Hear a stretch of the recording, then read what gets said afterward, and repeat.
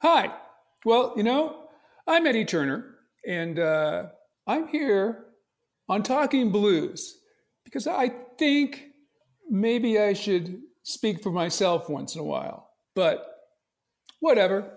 I'm Eddie Turner. This is Talking Blues.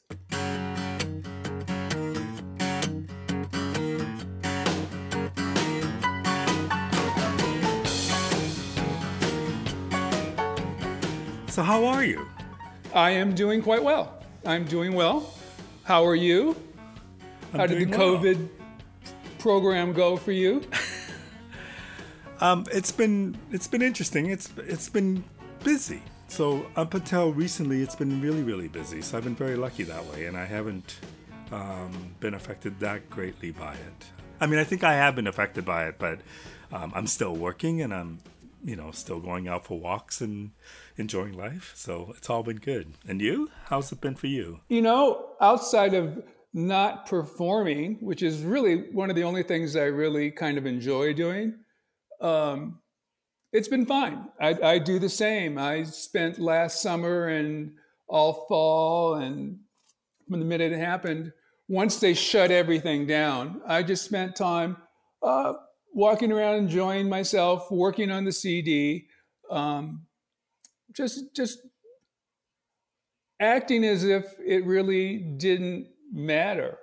And in some ways, it really didn't matter.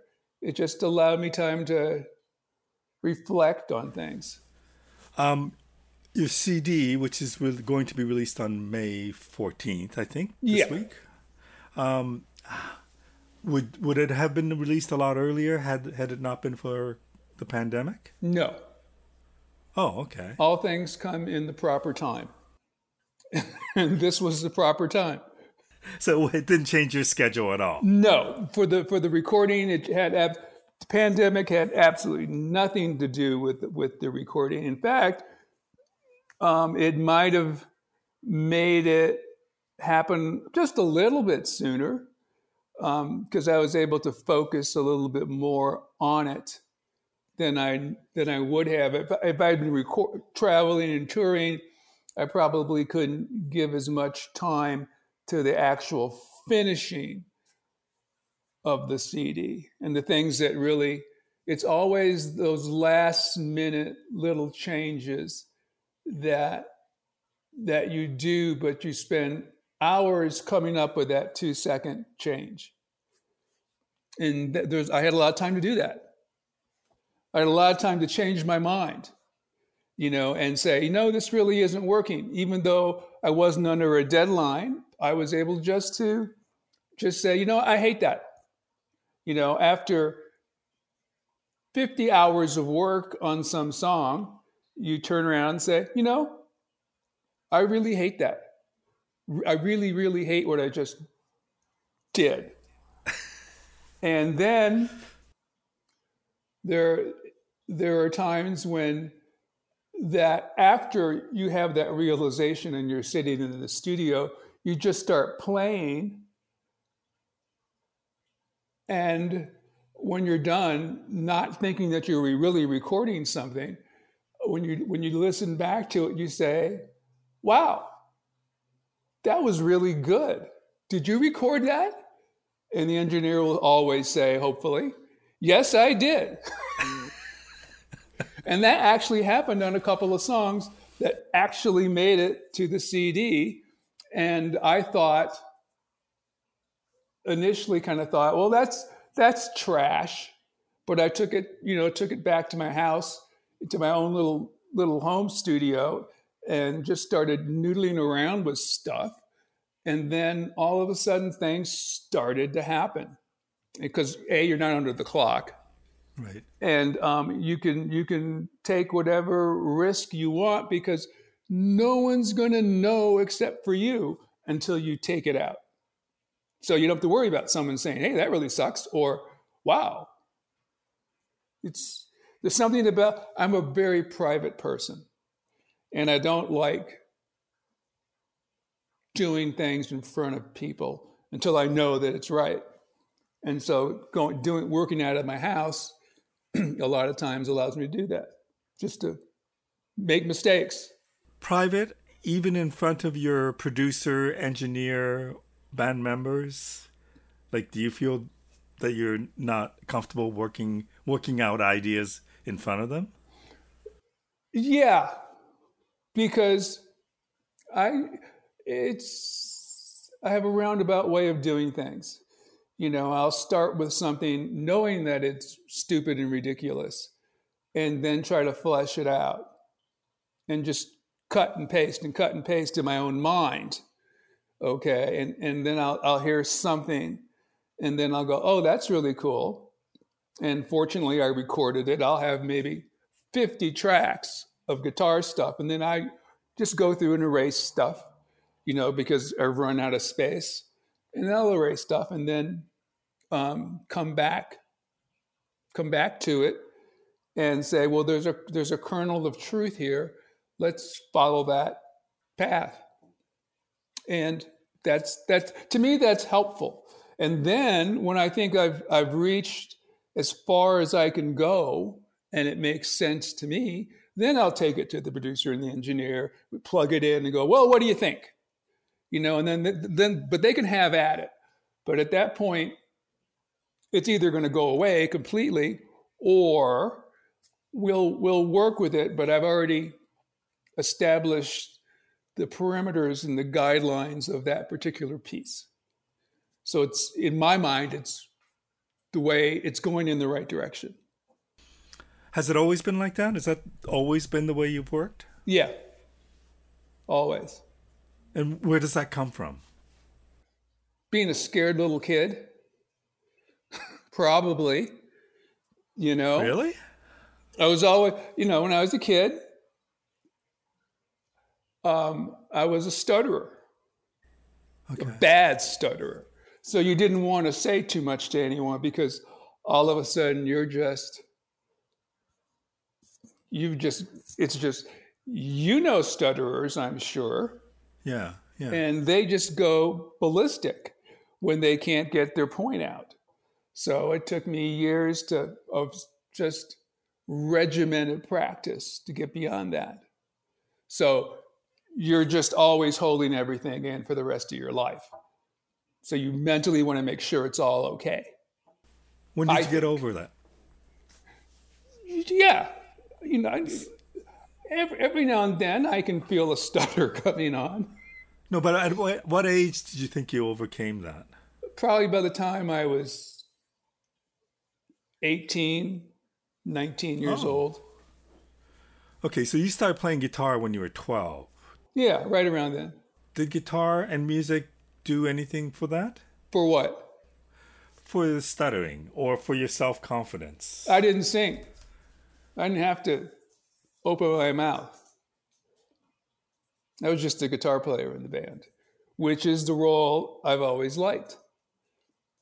Just being that guy behind the lead singer that plays great guitar. And you go, who is that guy? How did the guitar come into your life? Well, I would imagine, like anyone my age, you saw the Beatles and the Stones on television, and you're a kid. My uncle was a huge jazz aficionado. So, you talk about pop music and he'd reprimand you and say, no, you should be listening to people like George Benson, or go back to old Miles Davis. And so he's showing me all this, what he called, that was his music. That was the jazz that he liked.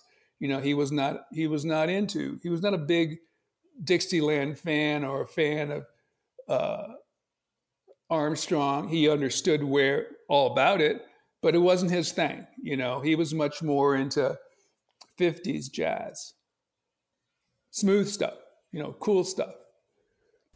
I read that you were born in Cuba. How long were you in Cuba? Oh, it seemed like a minute.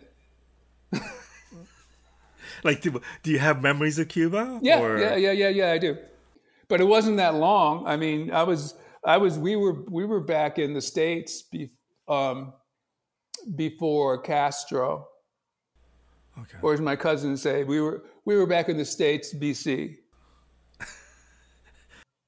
You know, Does the Cuban upbringing play into your musicality at all? Or it has well, nothing to do with it? not much. I mean, my big Cuban musical influences are going with my crazy aunt to her parties, Cuban parties in the north side of Chicago, and I'm a kid, so that's why I first learned about beer.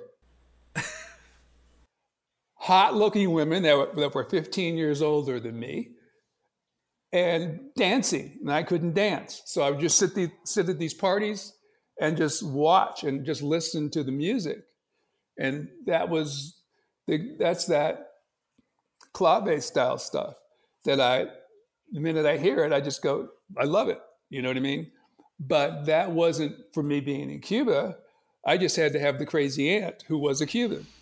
And because my mom didn't do that stuff. I mean, that was like, oh no, we can't do that. But my aunt would just grab me, says, let's go. And I'm like, okay, because I know where we're going. Okay, so the other part of growing up in Chicago was it introduced you to the blues. Yeah.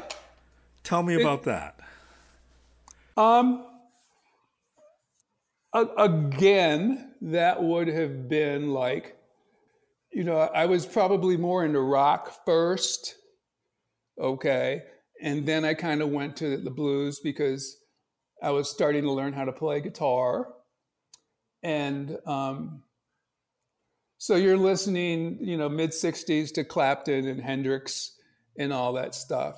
And so you just say, well, where did these guys get their stuff from? And then obviously, I mean, it's a story you've probably heard from every musician that plays guitar that you've ever interviewed, is that, well, then trace the roots. Well, tracing the roots was really easy in Chicago. You just hop on the train and go down to the South Side, scared shitless, and try to check it out. I mean, you're not getting into the clubs, that's for damn sure, but you can stand, in the alley or stand outside on the corner and hear the music come out the door. I mean, I remember going to my uncle's house one day down on the South Side, and he said, well, don't go walking too far away. But I did. And I saw this guy with a little tiny crappy amplifier and playing slide guitar. And I went, wow, that's a really cool sound. And it turns out, I found out years later, that was Hound Dog Taylor just on the corner. Okay. And I didn't think anything of it. I just knew that it was a sound that I really liked, and I was, I'd go back to that corner, never saw the guy again until I used to go to this club when I was old enough to get into clubs. And he'd be playing down this place called Minstrels on the north side of Chicago. So, you just go check it out. It's all there. You personally, because it's so convenient, you don't think of it as a challenge or some kind of musical mecca to go visit. It's the blues. They've got records. You can go buy those records. You can actually go see them perform. Okay. And I did. So it's not a big deal. Not a big deal, but was there a point where it had a major impact on you or influence on you? No. It didn't have not like, I went down to the river type of a moment. All good music had an equal impact on me. I really didn't care. I just had to like it. And once that was probably a bigger non-event than anything else, because I went and saw there's so much music out here. There's so many good players out here. How could I ever be good enough to compete? I mean, you sit there and you listen to, I remember listening to the first CTI, Bad Bad Bad Benson record. My uncle played it. He said, check this out. And it was just like, I was just barely learning how to play guitar. I could do the country and western chords on, I think it was some cheap Tisco guitar. And I'm going, whoa, what is that? Is there 3 or 4 guitar players? No, it's just one guy. There was in the 60s and early 70s, there was so much scary music out there that you just didn't get it. I mean, there was too much. So I would listen to one thing and think, I'd like to do that. And then you turn around and you listen to something else and go, I'd like to do that too. And all of a sudden, I kind of became a chameleon. And I would just learn little bits. As one of my friends used to say, you're a dilettante. You can play a lot of things okay, or people think you might know what you're doing, but we know you don't. Okay, when did you think you knew what you were doing?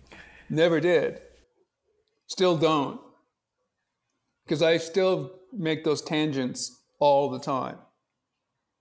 It's just one week I'm listening to one guy going, oh man, that's really cool. I want to learn how to do that better. And then sometimes I'll say to myself, you know, I can really do that. I already know that. I just didn't know that I know that. So you just kind of reawaken to foolish little experiences and try to put it all together, which is why people say that you're just a weird guy, Ed. Okay, so at what point did you decide you wanted to pursue music? Because you have an interesting path that has led you to where you are today. But at one point, what did you think? Music is something I want to pursue seriously. Well, I thought that when I was like 14 or 15 years old, I wanted to pursue it full time, and you work at it, and I think I had made major leaps forward during the late 60s, early 70s, and you plot your life experiences where you can put yourself in front of other good musicians, and hopefully someone will say, wow, why don't you come along with me for a little bit? But that never really quite happened. So I had to, make my own way in the wilderness. And you make mistakes, and sometimes you don't. But yeah, it was early on when I decided I really wanted to play music. But you decided to go to university. Yeah, well, you got to do things to keep the cash flow coming in. Right. You know what I mean? So, I was smart enough to get a pile of scholarships and made my parents happy, And did you have an idea what you wanted to do with your education? Yeah, I was either going to be a sociologist specializing in warfare, which is what I worked on, and deviance, which is how I started in sociology, and a graphic designer, of which I also did, which is how I got to Colorado, by being a good graphic designer in high school. But you still, when you moved to Colorado, you still pursued music. Yeah, absolutely. Always looking for that gig. Okay, and then you were in a punk R&B band? Yes. Explain that to me. What was the Immortal Flames? What was that like? It was great. I mean, it was like, I was kind of getting tired of, every decade there's a point where music just becomes vapid, and so like in the 70s and whatever, you had bands that, Kansas, things like that, these kind of bands that I just didn't like. They weren't rock bands, Right. I mean, Led Zeppelin is a rock band. They're a rock band in the 60s. They're a rock band today. Okay, that's a rock band. Okay, when you've got all these guys doing, your classical influences and blah, blah, blah, and the flautists outside of Jethro Tull, which was a rock band then. And if they were to play again, they'd be a rock band today.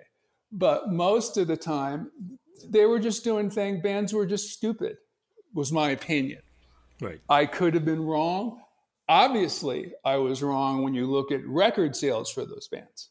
Okay. I mean, I was just off the beaten path, but I've never been one person to take the main highway.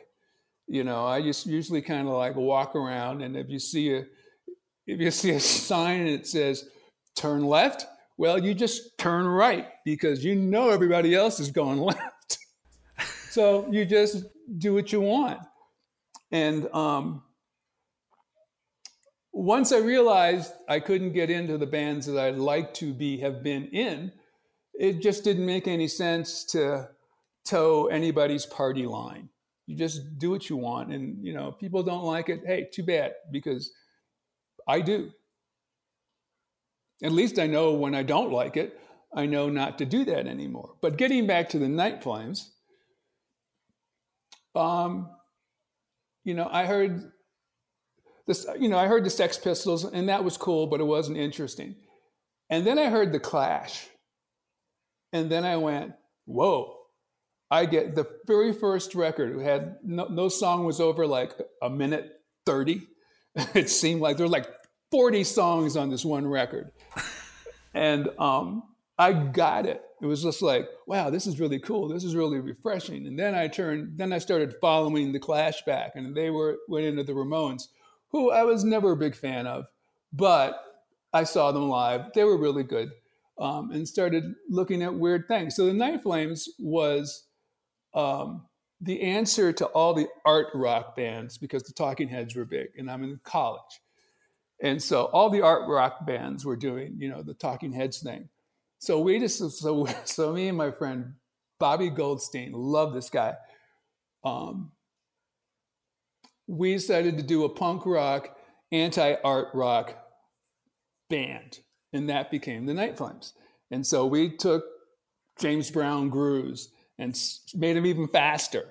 We did songs like "This Diamond Ring," in a punkish manner. We would just look around the edges and find out what is the last thing that you would expect. That's what we're going to do. Was there a goal? Was the goal just to get gigs, or was there a bigger goal than that with that band? No, this was just for a lark. And because nobody would book us at all, we started these parties, and we used to rent the Moose Lodge. And the first time we did it, the Moose Lodge ran out of liquor. Okay, and it was a cash bar. We didn't get a penny of the bar. We just had paid for the room, and people had to pay to get in. So the next time we did it, which was like a month, 2 months later, the Moose Lodge tripled the amount of alcohol they normally order because we were playing there. They still sold out of liquor. So we started doing these huge parties up in the Boulder Canyon, and they were a huge success. And then clubs started saying, hey, why don't you play at our club? And we said, you can't pay us enough to play at your club. Well, what do you want? Well, I want about $3,000 for one night, because I said, we make $5 at the Moose Lodge. So, and we were all still in school. So it was just, and then it was just a blast. And then it kind of got a little too serious. And I got the invitation to join, I believe I'm in chronological order, Tracy Nelson and Mother Earth. And I went down there for 6 months, and I guess I wasn't good enough, because, after that, they just kind of sent me packing. And, that was okay. I went back home. What did you learn from that experience? One thing I learned was that you might as well just be yourself because I knew it. Turns out after about a month and a half, I knew what she wanted, and she was right. Okay, and I knew what she wanted, and I just wasn't it. So unless you want me for me, you're just best getting somebody else. It's just never going to work because I'm always going to, unfortunately, in the bigger picture sometimes, I'm eventually always going to do what I want. And there's nothing wrong with that. In fact, I think it's great. But you knew at that point what you wanted. Yeah. You knew what that was. Yeah, I knew what that was. I definitely knew what that was. And I doubled down on that because what made me come to Colorado was because I wanted to join the band Zephyr. I mean, I saw they played in the Chicago area. I want to say, I could be wrong, but I want to say it was a high school function. And I went. Sorry, this is Tommy Boland's old band. Yeah, Candy was the singer. David Givens was the bassist. I want to say it must have been Robbie Chamberlain on drums. I think the guy's name was Ferris on keyboards, and Tommy. And this was just a rocking band. Now, needless to say, I was a big fan of Jeff Beck, Truth album, that whole era, the Faces. I mean, I'm into that whole British rock thing, right, by 1970, But I always wanted to. I saw that band. And I said I want to join that band, and it seemed like a possibility. Which is why I went to the University of Colorado, because that put me closer, 1,000 miles closer to my goal. So after playing in because in Boulder, there were a lot of country rock bands. So if you wanted to gig, you had to play country rock stuff. And, but I finally got the audition and with Candy and David, and I got the gig. And I can't say that they really liked me, but I was fucking good. I could do stuff that nobody else could do, you know what I mean? And be myself and add a whole nother element to the band at that time. Okay, when did that confidence come to you? Because it just kind of showed up one day, just kind of like walked up, knocked on the door and said, hey, screw them all. You're really good. They can't do this. These other guitar players can't do this. And it kept getting better because literally every gig we played, there'd be like this little row of guitar players that wanted to take my job. And Candy enticed them. She said, yeah, you could have his job. Put up or shut up. And none of them could put up. And they were all good guitar players. Don't get me wrong. These guys were good. But I guess I had something special that most guys don't. Because they didn't get rid of me. But Candy passed away unexpectedly. Yes. And at that point, you decided to get out of the music business, if I'm correct. Yes. I decided it was time to do something different. I think I was like 32 years old. So, I mean, this has been a lifelong dream to join that band. You finally got in the band. Was it because it was a dream accomplished? Or what made you decide, okay, now it's time to do something different? Well, I had done what I wanted to do. I didn't want to start my own band because I didn't like singing. I didn't want to be a singer. And if you're in a band, somebody has to be the singer. I wrote a good portion of the last record, Heartbeat, with Zephyr, with Candy and David. And, I guess I was tired, So I had to come up with something. So I decided to be a realtor. And did you give up music completely for a Pretty period of time? much for a number of years. I still play with the Fornicators every once in a while, but that was, that was just like, going to somebody's backyard and jamming. You don't have to do no effort involved. It was effortless. Did you miss music or not? Um, yes and no. I didn't miss the hassles of being a musician, but I miss just playing. Just picking up a guitar. I didn't miss not having to go to rehearsal. I didn't miss having to learn new songs to try and maybe attempt to be current. Fornicators. There were oldies. You played oldies. You didn't have to reinvent the wheel. You just got to do what you wanted. You just did what was on the record, and everybody knew that in the band, and we liked it. We liked that thing. What made you decide that it was worth going back into music a little more seriously? Because you're a successful realtor, were you not? I was okay.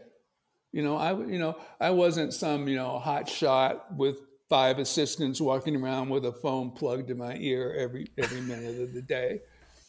I wasn't that kind of a realtor. I did enough to make reasonably good money and, enjoy myself and meet people and have a good time.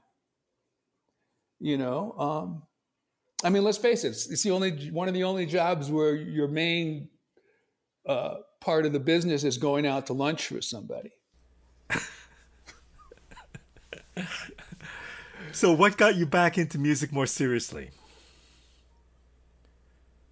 Well, it wasn't serious, but Kenny gave me a call and he said, "Hey man, Otis has got me doing this thing," and he says it's a pain in the ass, but I feel like I have to do it, so I picked you to share my pain. Sorry, tell me about how you knew Kenny, and this is Kenny Passarelli. Yeah. I met it's hard to describe. I met Kenny because he was friends with another guy that I knew, and they used to do trading deals with Otis and this guy who lives up in Canada now, Billy Lockman. And so they were, always doing weird deals. This is like antiques and stuff. Yeah, right? Antiques. Yeah. And so I met him, and then he used to come around to the Fornicator shows, and he would sit in playing bass, and we became pretty good friends, not by playing music, but just by hanging out, just talking about a lot of things other than music. Right. Music was not the focal point of our relationship, which was great. And, let's face it, not too many people get to know famous rock stars, right. So hanging out with him was a blast, and he loves to talk. So he would tell me all these great stories, and I'm a really good listener, and I would just listen and just go, wow, that's really cool. So we became good friends. How much did you know about Otis's music at that point? What? Like, were you quite aware of Otis's music? I've known Otis since I was 13 years old. Oh, I didn't know that. Probably, from what I've been able to ascertain over the years, outside of a few people, I've probably known him longer than anyone. There are only a few people that I know that have known him longer, like his brother and his mother. And a few other people. But I've known Otis forever. So when this offer came, was it, the way you put it, was it intriguing to you to make a go at this? Well, I got to pick up my guitar and walk in front of people and play for 45 minutes. have a few laughs, a few cocktails, and I didn't have to rehearse. Can't beat that.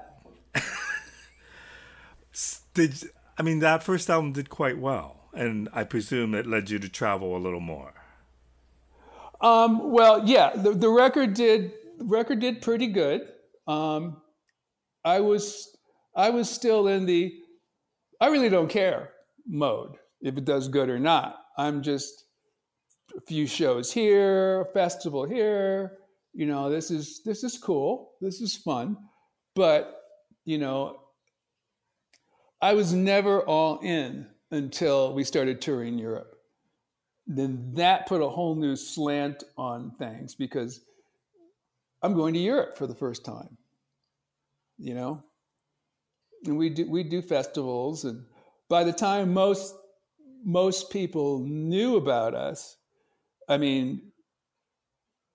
what people heard when people heard about Otis, the one change from when we started to that point was I was playing, I had a Gibson 175 semi-acoustic and a little tiny amplifier and no pedals. I just plug it in and just, noodle about for 2 hours, and didn't matter what he played. It was always in 2 keys. So G or A. Occasionally he'd play an E. So it was, I didn't have to think or anything. And then one day I went, this is getting old. So I brought a little bit bigger amplifier, a few pedals, and my Stratocaster. And I turned that fucking thing up. And then all of a sudden the sound changed. Kenny started playing louder. Otis was kind of like not sure. But he went with the program. And then next thing you know, the next record comes out. The second record comes out. First record, people gave it, yeah, man, blah, blah, blah. And the second record, and then all of a sudden it was a whole different sound. And so when we started playing live, it was like a 3-piece without a drummer. Okay. And between Kenny and I, we learned how to approximate the sound of a drummer between the way I would play rhythm and Kenny would play bass. You thought you heard a drummer, but there wasn't one there.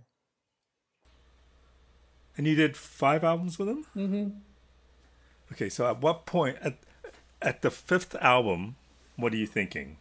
Time to move on? Oh, no, he got rid of me. Okay. He just said, was that you're a surprise? fired. And I went, okay, fine. And at this point, had you given up your real estate business? No. Because when we tour Europe, I take my little laptop with me on the plane, and I could sit there. And now I have an assistant back in Denver.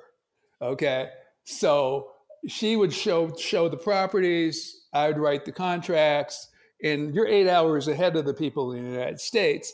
So you can do this. I guess if I had gone to Australia, no, somewhere Japan. in Hawaii, it might not have worked. But because I was in Europe, it worked. So I kept selling real estate. Okay, so then you're told you're fired, and what are you thinking? Like, are you shocked? Are you pissed? Are you happy? Are you... Well, there's a little bit of all of that, and his label for the previous 2 years had been trying to get me to do a record. Okay, and I kept saying, that's just not fair. I shouldn't trample over his good fortune, Otis's good fortune. I'll just do what I like. And also doing my own record would mean I had to go find a singer, which I really didn't feel like doing. And it also meant writing songs, which I really didn't feel like doing. And because with Otis, I didn't have to do anything. Just had to be there. Okay, and I know it sounds great, but was there any part of you that wanted to write songs or wanted to sing? Oh yeah, I had written songs for quite some time, so I had cassette tapes full of songs that I'd written. But I didn't know if they were any good. And I knew, Otis's label was a blues label. And I just didn't think that I would really fit in the blues world. And like I said, it wouldn't have been fair, Right, to put out records under my name while Otis is still in business, I guess. I didn't think it was fair to be part of his band and compete with that. So I just kept saying no. So when Otis fired me, Fred called and said, "Well, how about now?" And I said, "You got a deal." like that. No hesitation. It was no hesitation, none whatsoever. I thought, the devil's in the details, and I'll deal with the devil later. But that means also maybe having to sing. Well, I wasn't planning on it. Okay, this was like Kenny made it apparent to me that I was singing once we were in the studio. I kept saying, "We got a singer yet?" And he'd go, "Don't worry about it. There's one coming. Don't worry about it." "Okay, no problem." And he goes, "You're singing." So that's kind of how that happened. Okay, so how does one get confident in their own singing when you didn't really want to be a singer? I don't know. I'll be perfectly honest. I don't know. There's still times when I listen to that record and I cringe when I hear my voice. I mean, literally cringe. I don't think I felt reasonably comfortable until Miracles and Demons, which would have been the third record. And the reasons why I kind of worked on becoming more, as opposed to being a singer, in my mind, I kept telling myself, "You're a stylist. You can get away with a little bit more. I mean, right. You're evoking a mood. You're doing this." And that has carried me through even to this record. The way I sing is to accommodate my range and to make it interesting, at least to me, and hopefully to other people. But at least, I'm not going for the Mariah Carey thing, It's half of what I do is spoken, It's really soft and in your face. Because a good friend of mine used to always say, he was a asset manager. And he would talk to me about my voice. And Michael used to always say, he says, you talk at a normal voice during meetings, because this is what he would do. He says, but when you want to make a point, you just bring your voice down and everybody gets sucked in. And then you got them. So I applied that concept to how I sing. Okay, so on the third album, you start feeling comfortable with your singing. Yeah. Do you remember the moment? Do I remember the moment? Yeah. Do you remember the moment when all of a sudden singing became a little more comfortable for you? Yeah, it was after it was done. And I didn't cringe. And there were songs on there that I felt really kind of got that stylish thing going. And there's a song on that record called "I Remember" or "In the Morning," where it's half spoken, half sung. I kind of thought of Frank Sinatra when I was doing some of those vocals, because he would do that on a lot of his songs. 2:45, no one around except for you and me. That's got that thing in it. It's that cool hip factor that I'm not trying to be your singer, I'm trying to be your friend. And that's kind of what. And so after, and there was I was still a lot of confusion. But when I listened to that record, the final master, I said to myself, I think I did it. I said, but That must have been a neat feeling. Yeah, it was really cool. It was really cool. Okay, what about the idea from a guy who's happy supporting a singer, just doing his thing, to becoming the front man, and it's now your name up in the lights? I mean, how was that adjustment to be the solo artist? I just try not to pay attention to that issue, because then, if you go too hard on it, I think you become a dick. You want everybody to think you're great, and just another old guy from Denver.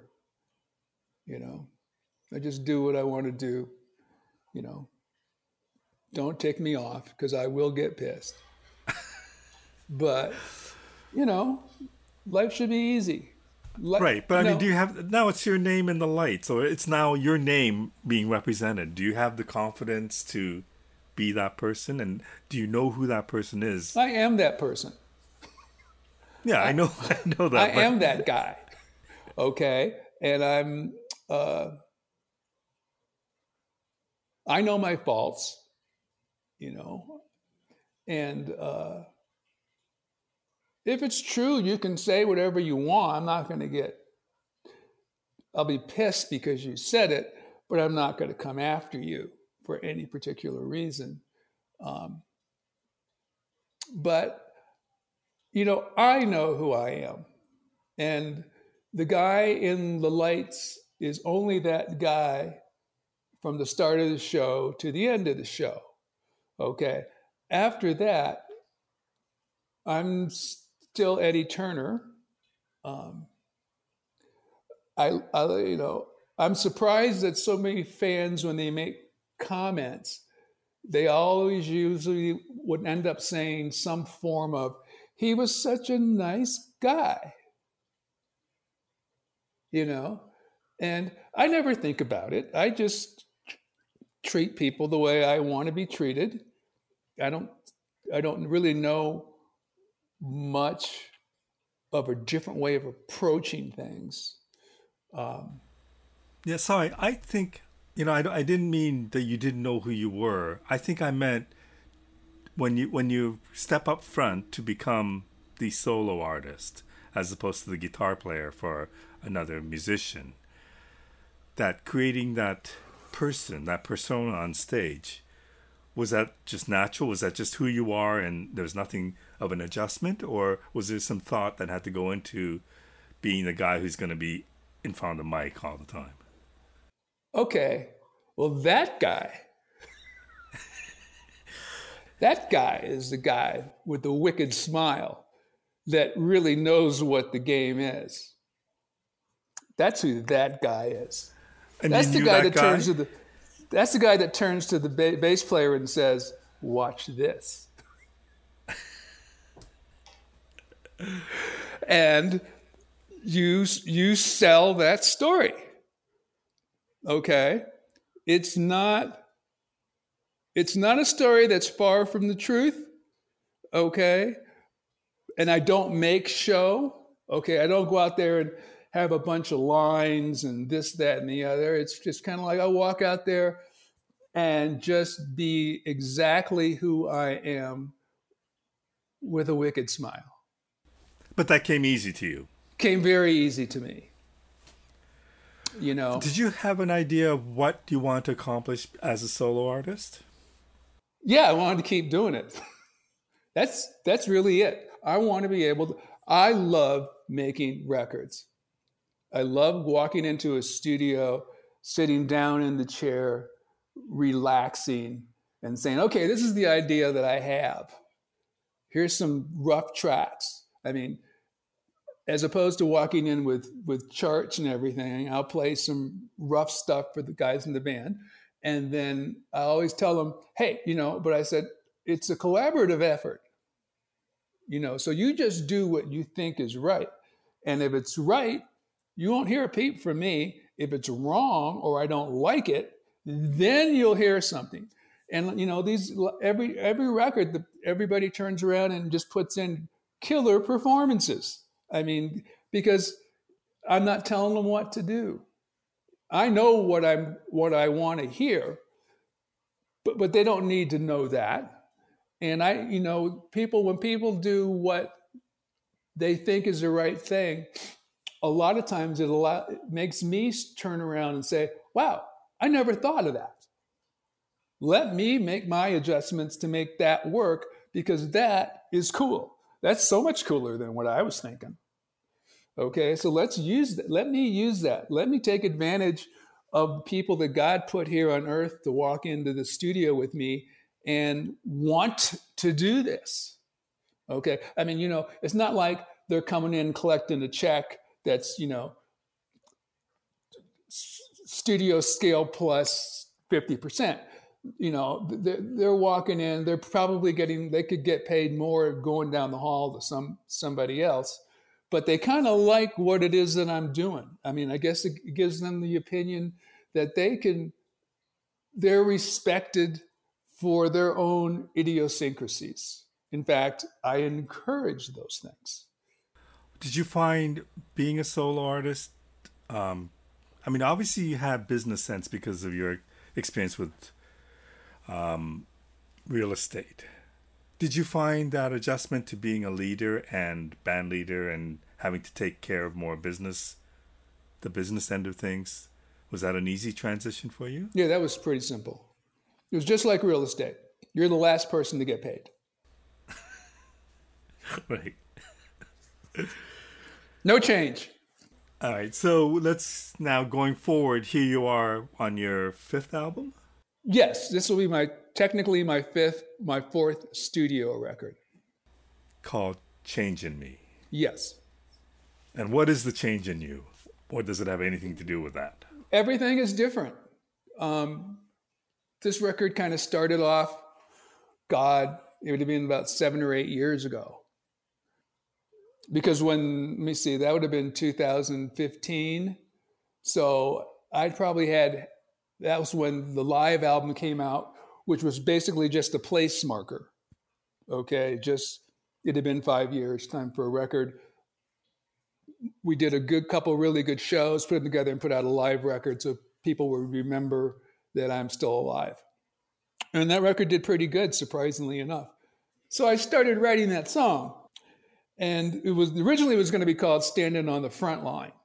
Okay. And, I've been seeing a lot of stuff, and, I was just kind of getting pissed. And so the change in me is it's change about people's attitudes and persona, maybe the way I was seeing the world at that particular point in time, weird stuff was just in my mind. It was probably, well, no, not probably. It was just weird stuff that was in my mind. And I was mentally starting to change in a sense that I was taking less and less stuff from people. I guess I'd fire off a little faster than I used to. The older you get, the less you care. And I was, it was kind of like, it's really, what you're talking about is really not important. And to me anyway, it's important to you probably, and that's fine. But, I don't need to hear this and I don't really care. Okay. So right. Pick up your toys and go somewhere else. and so these songs just started coming out. I mean, lyrically, I would be driving down the road and I'd find a line. It would just come to me and I'd just pick up my phone and speak it into the phone, and so I wouldn't forget it, because, my mind still runs pretty fast. Okay. And so things that sound great 1 minute, may next day not sound so great. But if I knew exactly what it was that I said, maybe it's just a preposition that I got wrong, would make sense. So now it's time to start writing stuff down so that I have the actual influx of the meaning of the sentence or the paragraph or whatever, even the title of a song. So I started writing things down, looking at notes and pulling things together, and actually making songs. I didn't have melodies or chord changes or anything, but I had lyrical things and choruses, and sometimes some songs had two choruses, just because that's just what I wrote. They became two choruses and a real short verse. And then I started writing the music to go with it and making things fit, slamming things in so you get really strange phrasing in some cases to make it work with what I thought was the music. And some things just happened. They're like chord changes that in my right mind I never would have come up with. But for some reason, because of the lyric and the way to make that lyric work and become important, you put in this really weird chord. Like Standing on the Front Line's a perfect example. I would never sing that way, ever. But because of the previous lyric and the chords that I was using and this, that, and the other, it just led up to this really great chord. And so I said, well, nobody says I had to be a blues guy anyway, so I'm keeping it. I like it. And then, I would have, because I was using GarageBand, so you find these samples and you throw them in there, and everything starting making a lot of sense, and to me. So that was kind of like the evolution of that song, which has very little to do with a change in me, but it's one of the songs. And it's like, Whoa, Whoa, Whoa was the same thing. It was just this whimsical thing. And then at the very end, I couldn't make it tag out right. So what it effectively becomes a 6 or 8 bar key change, then it resolves back to the original key. And in my mind, I heard Cab Calloway. And so that's why it ends why it has that 1940s swing thing going on in there. And just, if dogs run free, why can't we across the sweeping plain? All right, so the album's coming out at the end of this week, although this will broadcast after it comes out. That's fine. But so as an artist, having this thing come out in a couple of days, we've just gone through, or we're still going through, a pandemic. I know that things are opening up a lot more in the States than they are here. Yes. But what goes through your mind at this point, waiting for this album to come out after a long year of quietness or of difference? I'm not so sure that I like this going back to what happened before. Do you think we'll go back to what happened before? Well, in the music business, yes, because those that control the purse strings and the doors, once they get to be able to have full occupancy, it was a great deal for them. Okay, you get a lot of bands that come through, don't make a hell of a lot of money. You get 2 or 3 bands that make a good deal of money. And I think during this past year, people have been listening to a whole lot of stuff, and they're just kind of saying, well, there's a whole lot of music out in this big world, and we can find it, and we can listen to it, and we can enjoy it, as opposed to being programmed to what they were listening to before and everything being the same. Just another name on the record, but the record still sounds just like the next record. And Right. I think there are a lot more people that because they had time on their hands, they couldn't go anywhere.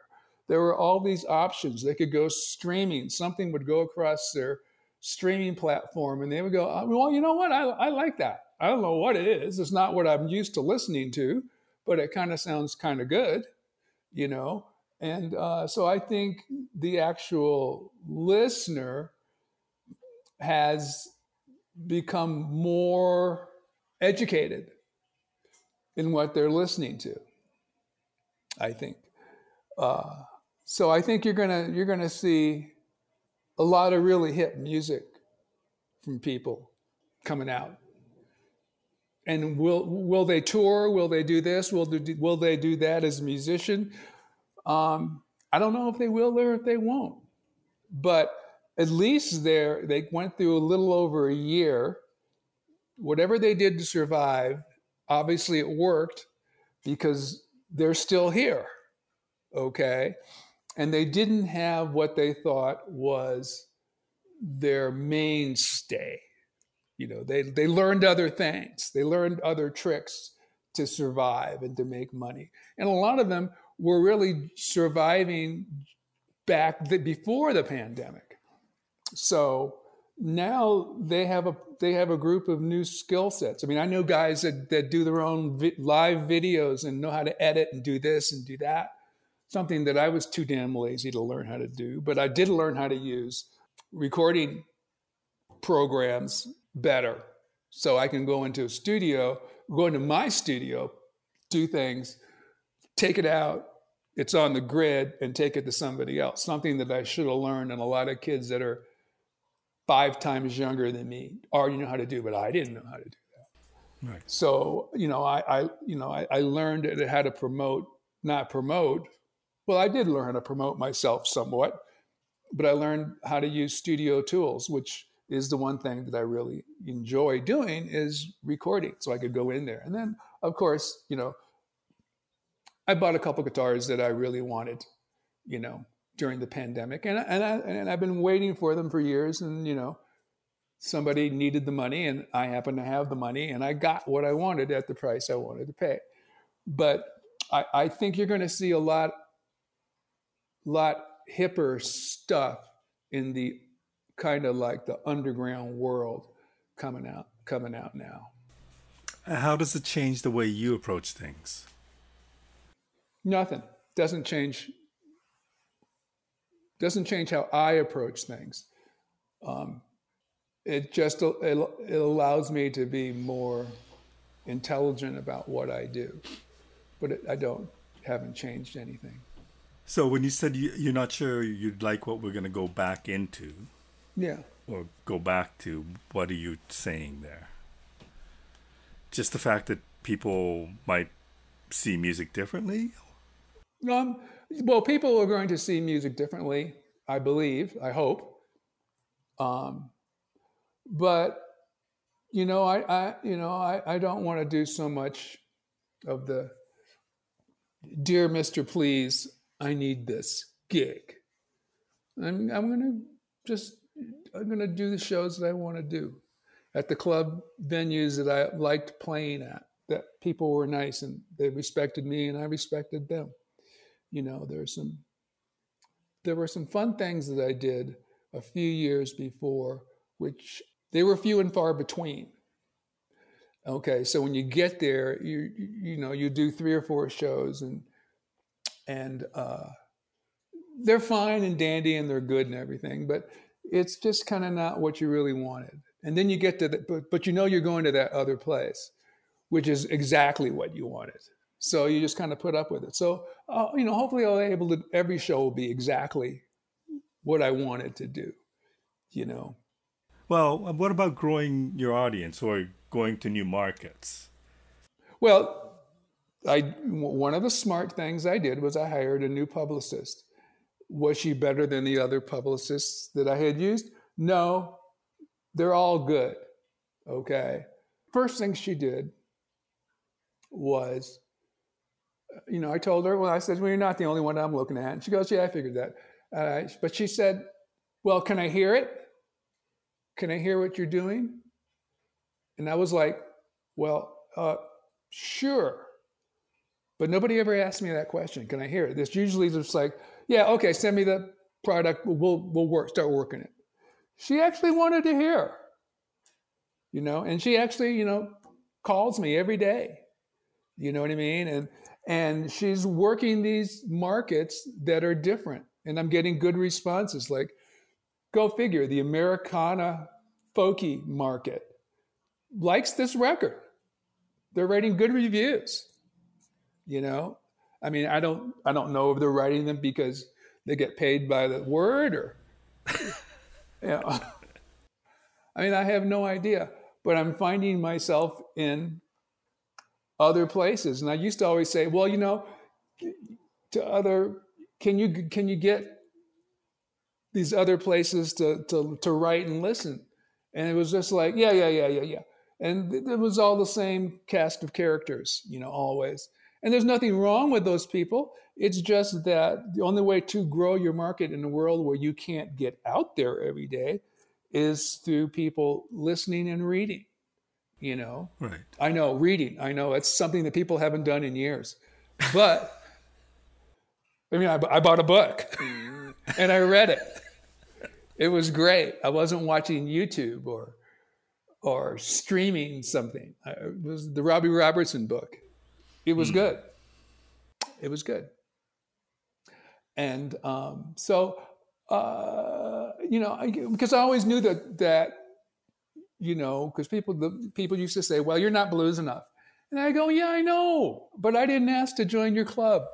You invited me, and Does that even matter to you? what? Does that even matter? Yes, everything matters. Everything subconsciously matters. There's no one likes rejection. Even if you ask for it, you still don't like it. Okay. And to be rejected is a terrible thing. I mean, that's just being human. That's part of you're born, you live, you try not to be rejected, and then you die. But I meant just the being in that blues label thing. It's as long as other labels don't care, I mean, if somebody from a folky thing says, hey man, I really like your music. They didn't mention a label. They just said, right. I like your music. And I guess that's the highest compliment, because that means that they like the way you think, because you can't not think and make any kind of art. Art is always somewhat confrontational. Art is supposed to make you think. So that means if they like my music, they like the way I think. They don't have to like what I am saying. They like the way that I can conceive of and say it, I guess. I mean, it's art. Yeah. I'm going to wrap this up, but I want to ask you one more question. From that guy who wasn't sure about being the singer, the back solo to that artist. guy. Yeah. Who is now the singer solo artist. Tell me about how you look back on that journey and where you are today. I guess you might say that you kind of had to slowly and carefully feed the ego so that the ego didn't get to a point that it ate your soul. That's your summary? Is that not good enough? No, that's fine. That sounds like a bit of rejection to me. No rejection. It was just an interesting take on it. Yeah. I'm not here to judge. Everyone's here to judge. Don't kid yourself. Everyone judges. No, that's just kind of it, To walk out on that stage, you can be defeated, okay? Because when you're in a position to walk out there, it's too late. You've got to take control of the floor. You've got to be able to say that this is me. Hopefully you like me. But if you don't, I'm not going to really let it bother me until I'm done with this. And I always have to think about that. Because you walk out there and you've got to do that. You've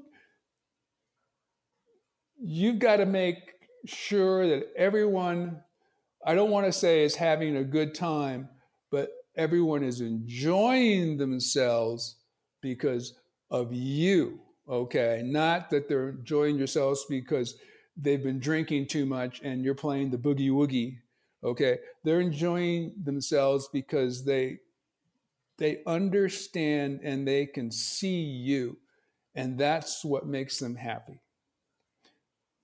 You've got something that they want, okay? They may not have known they wanted it before, but after a song, they realize that they kind of are interested. For years and years and years, I used to always start, the first song was always soft and slow and careful. And people in the crowd would be talking and making noise and doing this. And by the time the song was over, because usually by the time the song is over, it's gone from really soft and slow to loud, okay? But now they're not talking, they're not drinking, they're staring at the stage. And now they're open for me to do whatever I want after that. But you have to carefully and politely educate them in 5 minutes to what you're about. And I don't have to sing. Most of the time, that's an instrumental. Interesting. Eddie, thank you so much for doing this. Thank you for having me. Well, we have a history. We do. We do. We're old enough to have a history. Exactly. Some people are just old. No, I really appreciate you doing this, and thanks for sharing your thoughts and your life with me. Thank you. Thank you very much.